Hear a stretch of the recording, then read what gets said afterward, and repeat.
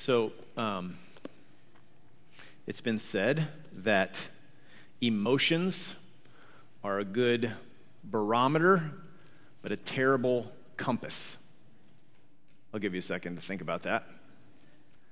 If you don't know what a barometer is, I don't know what atmospheric pressure is, but you can measure it with a barometer, okay?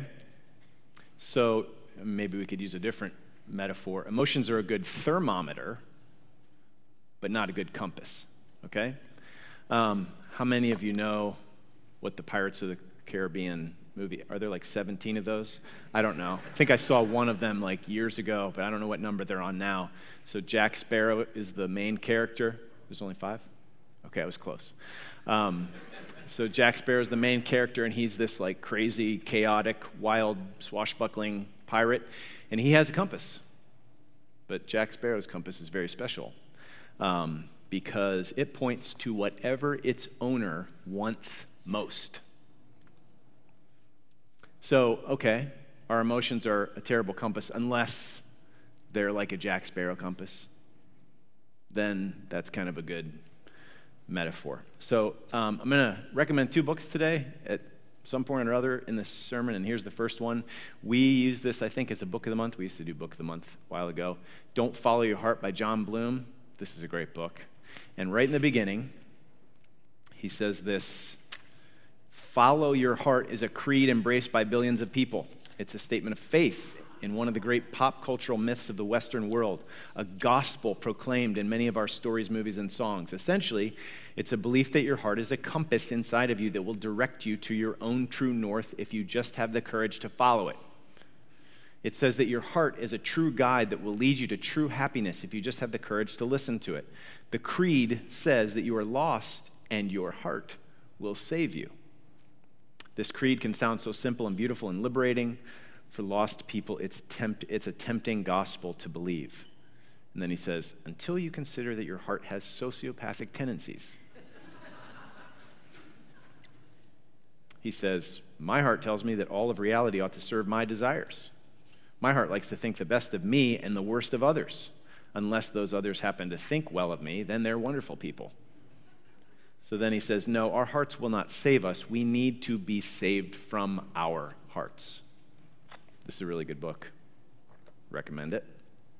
So our hearts are not good compasses, unless they're Jack Sparrow compasses. They are barometers, thermometers. So this morning, we're still in the book of Proverbs. We went through the first 9 chapters kind of section by section, and the rest of the book is hard to go through like that. So we instead have been going by theme. Talked about friendship and words and so forth. And this morning, we're going to be looking at emotions. So wisdom and emotions. God's wisdom for our emotions. And our outline is, what are they? What are emotions? What should we do with them? Jesus, our emotional redeemer, and then wisdom for emotions. We're just going to take 3 emotions that Proverbs mentions and kind of walk through those in turn as example applications: fear, anger, and joy. Okay? So that's where we're headed. First point, what are emotions? This actually kind of caught me in my tracks this week. Go ahead and try to define them, and you can't use the word feelings in your definition. Try to define emotions. One dictionary definition I found actually said a state of feeling. That's pathetic. You can't do that. Here, another question. Where do they originate? In your mind? In your body? Somewhere else? Anybody ever get hangry? Do you know what that is? Is that anger or crankiness caused by the hunger of your body? When you're anxious, is that caused by the hamster wheel of what-ifs in your mind? Do we need some wisdom here? It's kind of complex. Or is this all just like a scholastic debate, with no real relevance for the real world? Definitions of like, come on. Well, consider the fact that it's not a matter of whether you will deal with your emotions, it's how you will deal with them. Even if you choose not to deal with them, you're going to be dealing with them. You tracking with me? They will either serve you or plague you. They will help you or hurt you, and help or hurt others as well. So it's not a matter of if, it's when and how we deal with our emotions. If you and I don't submit our emotions to God and seek for King Jesus to rule over our emotions by his word and spirit, then we will be subject to our emotions. And others will be subject to our unruly emotions. So, okay, what are emotions? I'll venture a definition. Emotions are movements, motions of the soul that flow from what you love and what you hate, what you value and what you fear. I'll say that again. I guess it's on the screen, so that'll help you. If you wanted to write it down. Motions are movements, motions. You can even hear it in the word, right? Motion, emotion. They're movements, motions of the soul that flow from what we love and what we hate, what we value and what we fear. It actually seems that all emotions are reactive, responsive to something or other, or a complex of things. We'll come back to that. So the word comes from French, to move out, to move away, remove, stir up, irritate. Our modern concept or usage in the English language began apparently back in the 1830s, some guy named Thomas Brown. Before that, various emotions were labeled as passions, appetites, affections, sentiments, okay? Now we use this word emotions. It's kind of like this umbrella term, and we've got a bunch of stuff underneath it. Well, how many emotions are there? There have been various attempts at a taxonomy of human emotions. Some say there are only 4 basic emotions: happiness, sadness, fear, and anger. Some say 6. Some guy has this wheel of emotions, and there's 8 of them, and they're in pairs, and they, like, who cares? Okay, whatever. There's a lot of emotions. They probably do boil down to 4 to 6 basic ones. The word emotion is not used in the Bible, okay? But the Bible talks a lot about emotions. And the Proverbs do specifically. That's what we're going to look at this morning. And the Bible and Proverbs has a lot to say about things like fear. Emotions umbrella. Under that umbrella, fear, anxiety, gratitude, joy, grief, sorrow, hurt, anger, jealousy, hate. So, I told you there was 2 books I was going to recommend. This book, Untangling Emotions. Actually, Eugene gave this to me. Thank you, Eugene. It's really helpful. I'll give it back to you. I know you lent it to me. So it's called Untangling Emotions. And in the book, the authors explain how emotions do at least 3 main things. This is really helpful. Emotions communicate what we value and love, and they also can communicate good things or bad things, right, about what we value and love. They can kind of expose us, reveal our loves and hates, either good, bad, or ugly, whatever that is. They communicate what's important to us, again, for good or ill. Secondly, they help us relate to others. And again, that's also for good or for ill. They can create connection that goes deeper. They can also tear people and relationships apart. So they help us connect and relate to others, but they can also lead to relational brokenness, separation, and friction. So just obvious examples, or just get your juices flowing here. Is there a connection between loving your neighbor and rejoicing with those who rejoice, weeping with those who weep? Of course there is. If someone rejoices in a good thing and you are jealous of that person, jealousy is an emotion, does that impact your relationship? Of course it does. It's going to actually drive you apart. If your neighbor is weeping over some bad thing and you say, serves him right, or serves you right, if you say it right to them, like, is that going to impact your relationship? Yeah. But if instead you weep with those who weep and rejoice with those who rejoice, what's going to happen? Relate, connect. Okay, so communicate, relate. Emotions communicate. They reveal things, what we love and value. They help us relate to others. And then thirdly, they motivate us to pursue our loves and avoid what we fear. And again, this is both in good and bad ways. Easy way to see this. How strong of a motivation can anger be? Really strong. How about fear? How much of a motivator can that be? It's obvious, okay? So emotions communicate, reveal, expose.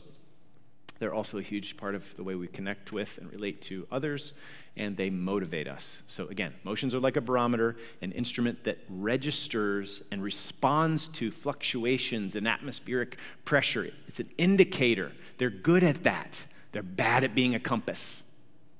Don't try to follow your emotions like a compass. They will often lead you astray. So what should we do with them? Point number 2. What should we do with our emotions? We must actively pursue God's wisdom and grace for our emotions. I think the danger for some people, especially if you're kind of wired more, stoic and, tough or whatever, they're unreliable, so we're just going to shelve them because they're unreliable and unruly. No. We need our emotions to be redeemed along with the rest of us. We need them to come under the lordship of Christ and the governance of the Holy Spirit. So Proverbs shines light on the path for us. Proverbs 28:26. Whoever trusts in his own heart is a fool, but he who walks in wisdom will be delivered. So there's a direction to walking. There's a path to walk. You are directing your heart rather than just listening to and responding and being led around by your heart. So we dare not trust in our emotions without thinking, and we also dare not just ignore our emotions and just stuff them down and set them aside. I just got to move on. I don't have time for this. Okay, maybe in the short run that might be necessary in certain instances, but if we never deal with what's going on in here, that's not good. You are going to be dealing with those emotions because they're going to just bubble up in other ways. And the same thing when we relate to other people, don't just impatiently, get over it. So becoming a stoic isn't the Christian answer. That's not the wise answer. Nor is simply caving in and being driven along like a ship without a rudder or an anchor. Again, not only will we have to deal with them boiling under the surface, but so will others. So we will either process them and control them wisely or foolishly. So in this room, certainly we have people who are numb, don't feel much at all. You might be coming in just feeling dead inside, like your emotions have been cauterized. That can happen for a variety of reasons. It could be short-lived. It can be years and years. Again, it can happen for a variety of reasons. Combat, abuse, some other seriously traumatic experience can have a deadening effect because it's a coping mechanism, like you just can't feel that much pain all the time. There are also people in the room who are dominated by emotions and regularly held captive to or driven and tossed like a ship without an anchor. And you may feel like a helpless victim or a slave of your emotions. So again, what should we do? There's lots of things we can do, and I don't know all the things that we can do, nor could I cover the ones that I do know, but we've got to at least begin with a few things and learn to do these things on the regular, okay? We must receive our emotions as a good gift from God. If you don't recognize that they're actually a good gift from God, yes, they can get all twisted and tangled and, go haywire, but ultimately they're a good gift from God for good. for our good and the good of our relationships. So receiving those as a good gift from God, where we need to repent of sinful emotions, even when they feel as natural as breathing, we need to do that. Remember back in chapter 1, turn and I will pour out my Spirit on you. This needs to be our orientation as we walk through the Proverbs. We're going to need to change. We need to grow. We also need to recognize right emotions to avoid false guilt. Maybe some of you grew up in, like you could never cry or you could never, express yourself, and you could maybe feel guilty about not having it together or ever feeling bad. That would be false guilt.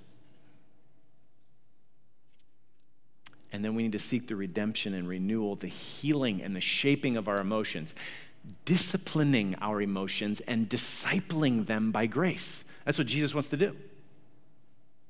So don't simply defer to your heart. Don't follow your heart. The Proverbs say, direct your heart. Proverbs 23:19. Hear, my son.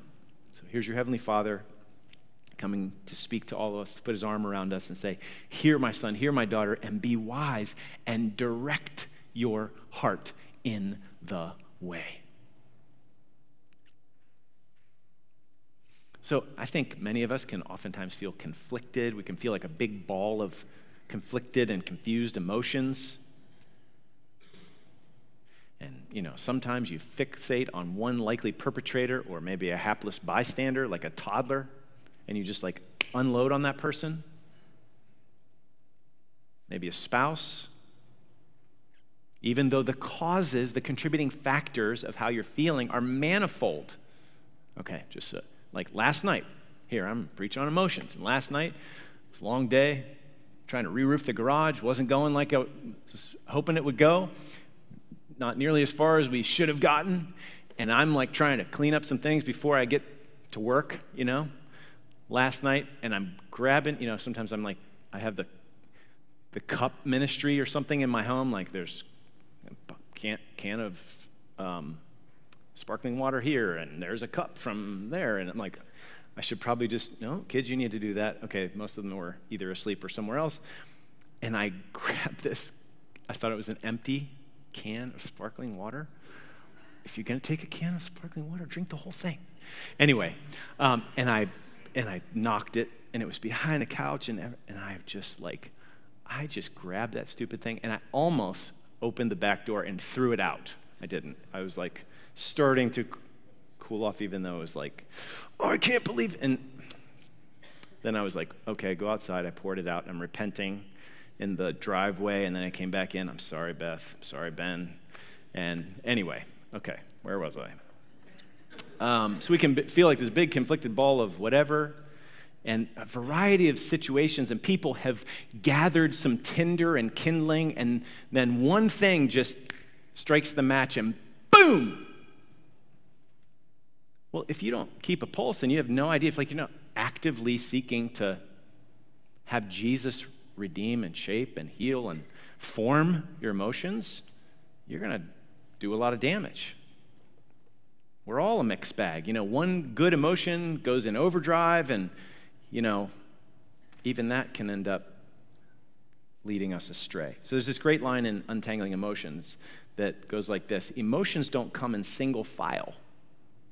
If we're going to deal with this, it's not going to be well, now I'm going to have the lesson on fear.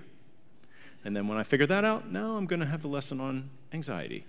And no, they come at you, and they're not nice and polite, in line. Okay, I'm next,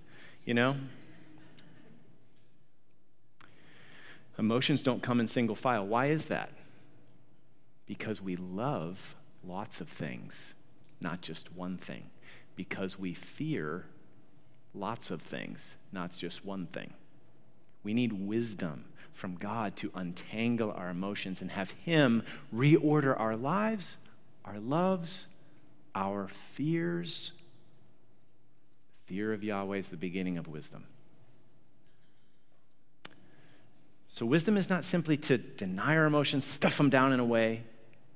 Wisdom is also not to fake it till we make it. I love this quote by Eric Thomas. I've quoted it probably many times over the last 14 years, but here it is again. There's this idea that to live out of conformity with how I feel is hypocrisy. But that's a wrong definition of hypocrisy. To live out of conformity to what I believe is hypocrisy. To live in conformity with what I believe in spite of what I feel isn't hypocrisy, it's integrity. So sometimes, many times, we need to not fake it till we make it. We need to fight our twisted, tangled, broken, haywire, chaotic emotions. We need wisdom, and we need grace and strength from Jesus to do it. It is definitely not wisdom to stuff it away, and it's definitely not wisdom to defer to our emotions and allow them to rule us. So you might, again, this morning feel dead inside, like you're in an emotional desert. You might feel like a roiling cauldron of frustration and anger, like an emotional geyser or volcano, or maybe that's what parts of this past week look like for you. You might feel like a confusing bundle of emotions, like out of control, like an emotional jungle. What do we do? Well, I don't want to oversimplify, but certainly this is true and a place to start. Give yourself to Jesus. Pour your heart out to him. Ask him to help you understand yourself and give you his wisdom and renew you heart, mind, and body. This is what God's word is aiming to do. So he can turn the desert into a garden. Go read Isaiah 55. He can calm the storm in your soul. Go read the calming of the storm in the Gospels. He can tame the jungle and help us find our way through, which brings us to point number 3, Jesus, our emotional Redeemer. I mean that in both senses. Do you hear both senses? Jesus is our emotional Redeemer in that he is the perfect human and he was full of emotions. And he is the Redeemer of our emotions. Everybody with me? Okay. So let's look at those one at a time. Jesus is our emotional Redeemer. Like, what does it look like to be wise? What does it look like to be fully redeemed? Well, look at Jesus, the perfect human. He is what it means to be truly human. And Jesus was and is full of emotions. So we're just going to go through a number of texts here. And this is an opportunity to just behold and admire and be thankful for and know who we ought to be going to for the redemption, renewal of our emotions. Like, what does maturity even look like? Well, here, let's just paint a little sketch here from the Gospels. Remember when the rich young ruler came to Jesus? And here this guy is ultimately, Jesus knows that he's going to shrug his shoulders and think it's a bad deal. He'd rather have his property than Jesus and treasure in heaven. And Jesus, looking at him, loved him and said to him, "You lack one thing. Go, sell all that you have and give to the poor, and you will have treasure in heaven, and come, follow me." Jesus is full of love. Even for people who and go the other way.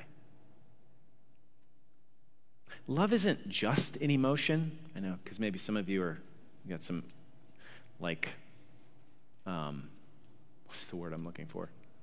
Objections popping up in your head.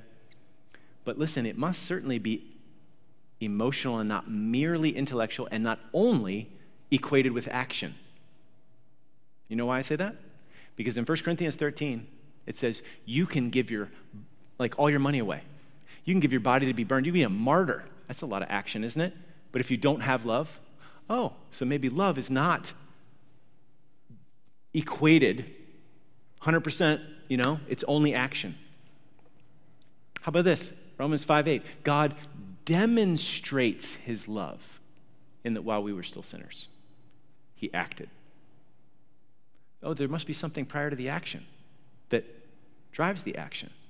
Okay? So there is a heart-level dynamic here, and Jesus is full of love, and that's what wisdom looks like. That's what we ought to be growing into and being conformed to. Jesus was also full of compassion.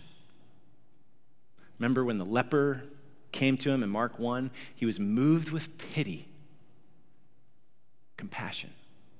He stretched out his hand and touched the leper and said to him, "Of course I will. Be clean." And he cleansed the leper. Full of love, full of compassion. He was a man of tears. Luke 19:41, remember when he drew near to the city of Jerusalem and he wept over it, saying, "Would that you, even you, had known on this day the things that make for peace, but now they're hidden from your eyes." Broke his heart to see the hardness of heart in Jerusalem. Jesus was also full of anger at times. Remember in Mark 3, he looked around. There was this guy with a shriveled hand, and it was on a Sabbath, and he's going to heal this guy, and the Pharisees are looking like, "You better not do that on the Sabbath, or we're going to nail you." And he looks around with anger, grieved. Like that combination, we can maybe do anger pretty well, or we can do grief pretty well, but you see, he's not just like flipping mad at these ridiculous Pharisees. He is angry at that self-righteousness and contempt of other people, putting rules above, love. But he's also grieved at their hardness of heart. So he's full of anger at times. Remember when people were bringing little children to Jesus that he might bless them? The disciples rebuked people, and Jesus saw it, and he said, he was indignant. Jesus was indignant and said, "Let the little children come to me. Do not hinder them, for to such belongs the kingdom of God." Or, Jemmy read from John 11. Did you hear all of the emotional dynamics in our Savior as she read that? When Jesus saw Mary weeping and the Jews who had come with her also weeping, he was deeply moved in his spirit and greatly troubled. That word is used again in verse 38. Jesus, deeply moved again, came to the tomb. It was a cave and a stone lay against it. That word actually, kind of outside the Greek New Testament, is used to like a horse snorting. It's actually more of like, again, an indignance and anger word. So why is Jesus angry here? He's not angry at Mary or Martha or the people that are weeping. He's angry at the effects of the fall and how it hurts people. And it's brought about death and sorrow and suffering and pain. And he's angry. And he came to do something about it. So, he knew he was going to raise Lazarus from the dead. But he still wept. He's not this like robotic, kind of stoic God. Well, just wait a second. No, he weeps. He wept at the tomb. So he's full of anger. He's also full of tears. He was troubled and sorrowful before the Garden of Gethsemane, John 12:27. "Now is my soul troubled. What shall I say? Father, save me from this hour." In the Garden of Gethsemane, taking Peter and the two sons of Zebedee, began to be sorrowful and troubled. "My soul is very sorrowful, even to death," which makes us think of Isaiah 54. This suffering servant. He was despised and rejected by men, a man of sorrows and acquainted with grief. Surely he has borne our griefs and carried our sorrows. And Jesus was also full of joy. Luke 10:21, in the same hour he rejoiced in the Holy Spirit and said, "I thank you, Father, Lord of heaven and earth, that you have hidden these things from the wise and understanding and revealed them to little children. Yes, Father, for such was your gracious will." And then he speaks to the disciples and he prays for the disciples in John 15 and following. "These things I've spoken to you, that my joy may be in you and that your joy may be full." If my joy is in you, your joy will be full because my joy is full. Jesus is full of joy. He endured the cross. How? For the joy, or why? For the joy set before him, Hebrews 12:2. So there's this crazy, wonderful, beautiful, glorious combination of fullness of joy and burdened by sorrows and grief in Jesus. That's wisdom. Righteous anger and pity and compassion and indignation and tears. So wisdom is not stoicism. It's not the denial or the destruction or the avoidance or the ignoring of emotions. It's the redeeming and purifying and disciplining and shaping and channeling of our emotions toward love of God and others. Because our emotions reveal what we love and what we value. We need the alignment of our emotions with the way God has made us and this world, so we can live competently according to God's good and benevolent design. Do you hear the definition of wisdom that we've used in the series thus far? Skill or competence to live life as God intended. And it flows in the book of Proverbs from the beginning of wisdom, the fear of Yahweh, God at the center. Fear of Yahweh and loving God with all your heart, soul, mind, and strength are like two ways of saying the same thing, a negative way and a positive way, tails and heads. So we need wisdom with our emotions, and Jesus came to show us the way and to die to pay the debt for all of our sinful emotions. And he rose again to redeem us from all of our emotional slavery, to heal us from all of our emotional brokenness, to help us to walk in newness of life.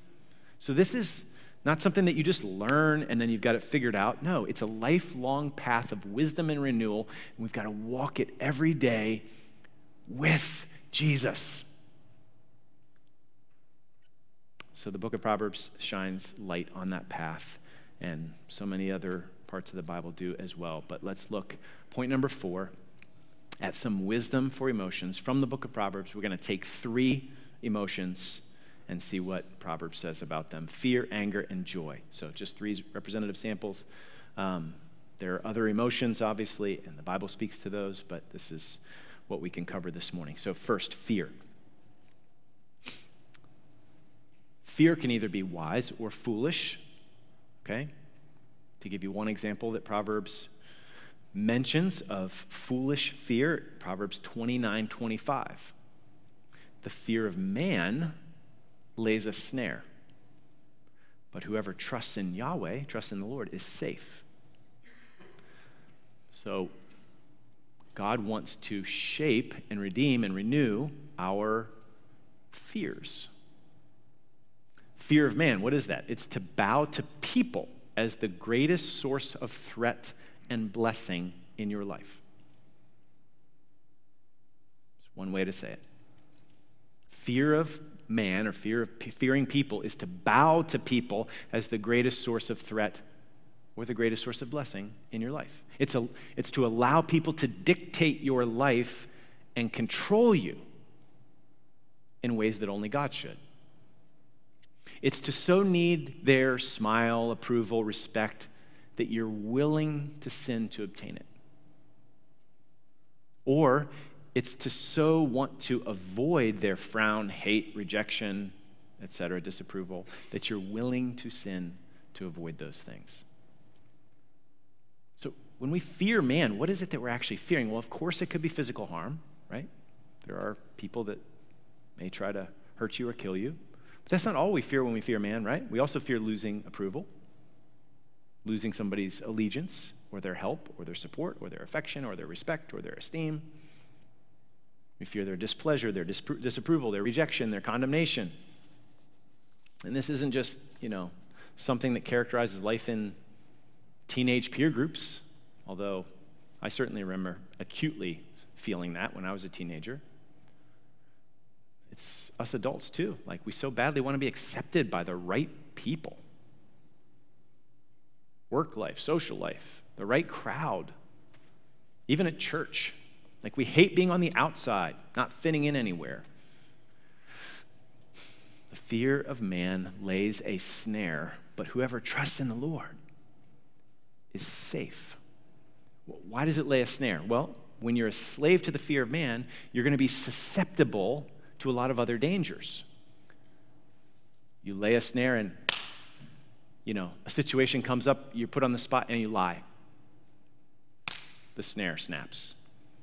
Or why do we exaggerate? Why do we minimize? Why do we downplay? Why do we blame shift? Why do we manipulate? Why do we cheat? Fear of man. Your boss. Oh, I was just about to do that. A spouse. You can fear disappointing your spouse or fear the rant and lie or not answer the question. Yeah, I was just leaving. Hurry up and throw your stuff together or you hide or lie about purchases. Fear of man. Parents can actually fear their kids.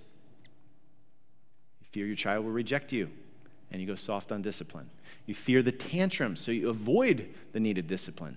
Parents can bribe or manipulate out of the same fears. Any flattery, any manipulation we engage in any way finds its root here. Or think about how much our fear of man keeps us from sharing the gospel. Or think about how we fail to love people when we're unwilling to speak the truth in love, when a hard thing needs to be said, when we need to confront somebody, and we're so afraid of burning the bridge that we don't do it. So we can see how dangerous fear of man is. The alternative is to trust in the Lord. It doesn't say whoever fears the Lord is safe. It says whoever trusts in the Lord. But fear and faith are really closely wedded in the Bible and certainly in Proverbs. Fear of the Lord is beginning the wisdom, and trust in the Lord with all your heart are very similar statements. So remember the definition. Fear of man is to bow to people as the greatest source of threat and blessing in your life. But to trust in the Lord, that's a totally different orientation. Is the greatest threat or blessing going to come from another person in your life? Like losing your job or financial security or losing a friend or social position. I mean, again, I'm not saying those things aren't hard or difficult, but the greatest threat in our lives is the consequences of our sin before a holy God. The greatest threat is hell and eternal condemnation by God. The greatest blessings come from God Himself at the center. So trusting in the Lord begins with us believing the gospel of Jesus. Jesus dying in our place for our sins, taking care of the greatest threats that we could never handle on our own. And then He gives us the greatest blessings, like Ephesians 1. Blessed be the God and Father of our Lord Jesus Christ, who has blessed us with every spiritual blessing in Christ in the heavenlies. Romans 8. Like nothing can separate us from the love of God. No threat, greatest blessing. No ultimate threat. So why do we still fall for the fear of man? Because the wrong things are big and the wrong things are small. We can cower before a bunch of shadow threats or clamor for a bunch of shadow blessings. Shadows can shadows can sometimes be disproportionately long. So we're governed by fear of people, being people pleasers, when we bow to people as the greatest source of threat and blessing in our lives. So fear of man says that God is, at least in this regard, really small at the moment, and people are really big. Have you ever heard of Ed Welch's book, When People Are Big and God is Small? Great book on fear of man, people pleasing. I guess I'm recommending 3 books this morning. So fearing man is like looking at God through the wrong end of the telescope. Or like pointing the telescope the right way around at the people around us, again, in the wrong direction. Telescopes are meant to magnify not the people around you. They're meant to magnify great, massive things that are very far away, but seem small, but they're actually awesome and big. So think about it. If we're going to avoid this snare, we don't just kill our fear of man. We need to see God for who He is, how big He is, how great He is. We need to cultivate the fear of Yahweh and cultivate trust in this infinitely glorious and big God who is real, and see the shadow threats and the shadow blessings for what they are. The fear of Yahweh is the beginning of knowledge. Fools despise wisdom and instruction. The fear of Yahweh is the beginning of wisdom, and the knowledge of the Holy One is insight. I'm going to skip that quote. We'll go to anger. Okay, so fear, anger. There is wise and there is foolish anger. Proverbs mainly focuses on curbing and controlling and forsaking sinful anger and its effects. So control of emotions, particularly anger, is in the realm of wisdom. Slow to anger is wisdom. Ready? We're going to go through a handful of texts here quickly. So Proverbs 14:29, whoever is slow to anger has great understanding, but he who has a hasty temper exalts folly. So we're going to go through these quickly, but these would be good to write down, especially if you are dealing with anger, so that you can slow down and ponder these passages and let them, by God's grace and by his Spirit, shape you. Like, oh Lord, I am so quick with my anger. I'm slow to listen. I'm quick to speak. Like, would you please give me grace, give me wisdom, help me live this out, shape me. Give yourself to God. Give these emotions to God. Proverbs 29:11, a fool gives full vent to his spirit, but a wise man quietly holds it back. So fight your fallen emotions by faith. Don't fake it on the one hand and don't just vent on the other. Proverbs 16:32, whoever is slow to anger is better than the mighty, and he who rules his spirit than he who takes a city. This is real strength. Proverbs 19:11, good sense makes one slow to anger, and it is his glory to overlook an offense. And oh, isn't that rooted in the character of God, who is slow to anger and abounding in steadfast love and mercy. So we see the dangerous effects of anger in our own souls and in relationships. Proverbs, look at the damage that anger can do in relationships. Proverbs 29:22, a man of wrath stirs up strife, and one given to anger causes much transgression.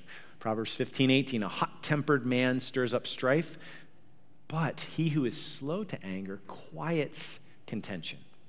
Or Proverbs 15:1, a soft answer turns away wrath, but a harsh word stirs up anger. So are you more like gasoline or water when conflict arises or when someone provokes you? Lord, make us more like water. Are you more like a peacemaking shock absorber or a peace-breaking pugilist? Proverbs 17:14, again, wisdom here. The beginning of strife is like letting out water. So quit before the quarrel breaks out. Once it starts, it's hard to stop it. So Ray Ortlund says this, anger is a judging emotion. Anger in our hearts, feeling that something is wrong, and a lot is wrong, but wisdom brings this judging emotion itself under judgment. Fools unleash it without filtering. In so doing, they exalt, they lift up for everyone to see their own folly. But the wise rule their emotions with a nobility that outclasses world conquerors. Proverbs 16:32, he who rules his spirit is better than he who takes a city. Conquering a city is child's play compared with ruling the turbulent, demanding, upset world inside us. The one is only the battle of a day. The other is the conflict of a lifetime. So that whole quote is helpful, but think about those first 4 sentences. Anger is a judging emotion. What am I judging here? Do I have the right to make this judgment? Anger is our heart's feeling that something is wrong. Well, what is wrong? Again, there is righteous anger when things are wrong. We shouldn't be indifferent to evil and injustice. But what is wrong? Why is it wrong? Is there anything wrong in me? Well, a lot is wrong. I need to sift out the righteous from my unrighteous anger. And there's much unrighteous anger in us. We have good reason to be suspicious of ourselves. Wisdom brings this judging emotion itself under judgment. If anger is a judging emotion, if anger is in my heart, feeling that something is wrong, if a lot is wrong, especially in me, that's where we start, then what if I got angry and judged as wrong my own unrighteous anger? It just might lead to repentance, and from repentance to the grace of God that he promises to the humble, and from that promised grace to the peaceful calm from which I can bless and not curse. Again, we need to practice this over and over and over again until it becomes part of who we are. And finally, joy. And lots in the Proverbs on joy and cheerfulness and gladness. There's also wise recognition that joy and sorrow can simultaneously coexist. Like Proverbs 14:13, even in laughter the heart may ache, and the end of joy may be grief, or as the Apostle Paul said, sorrowful, yet always rejoicing.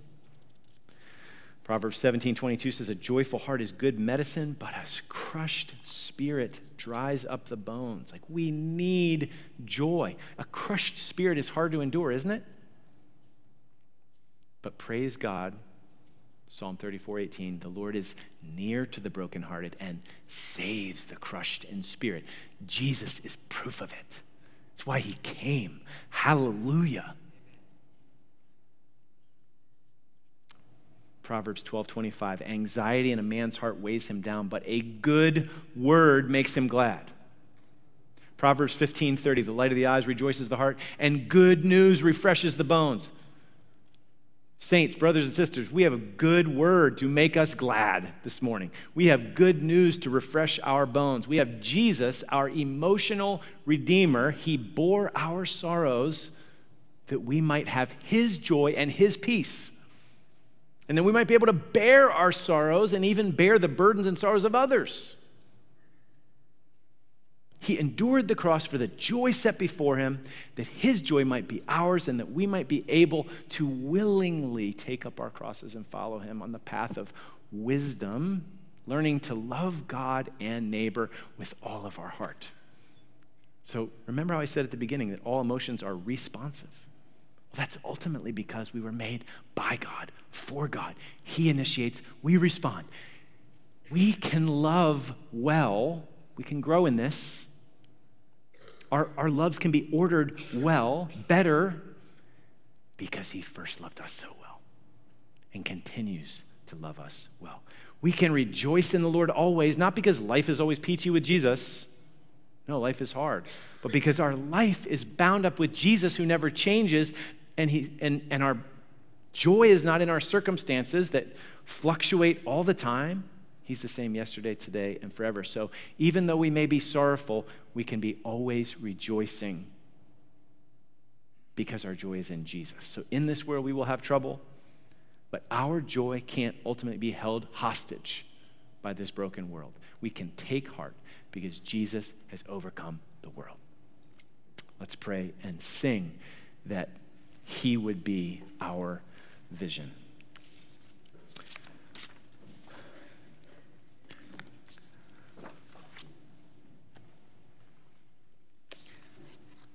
Lord, so much to unpack in your word on this topic and so much to unpack in our own hearts. We can only begin, but help us to begin. Help us to take up this work by faith, trusting in you, bringing ourselves, body, mind, and spirit to you day in and day out, seeking your wisdom, seeking your redeeming, renewing work to shape us as whole people, to reorder and align and shape our loves and our hates, our fears and our desires for our good, for your glory, for the good of others. We pray that you would do it. In Jesus' name, amen.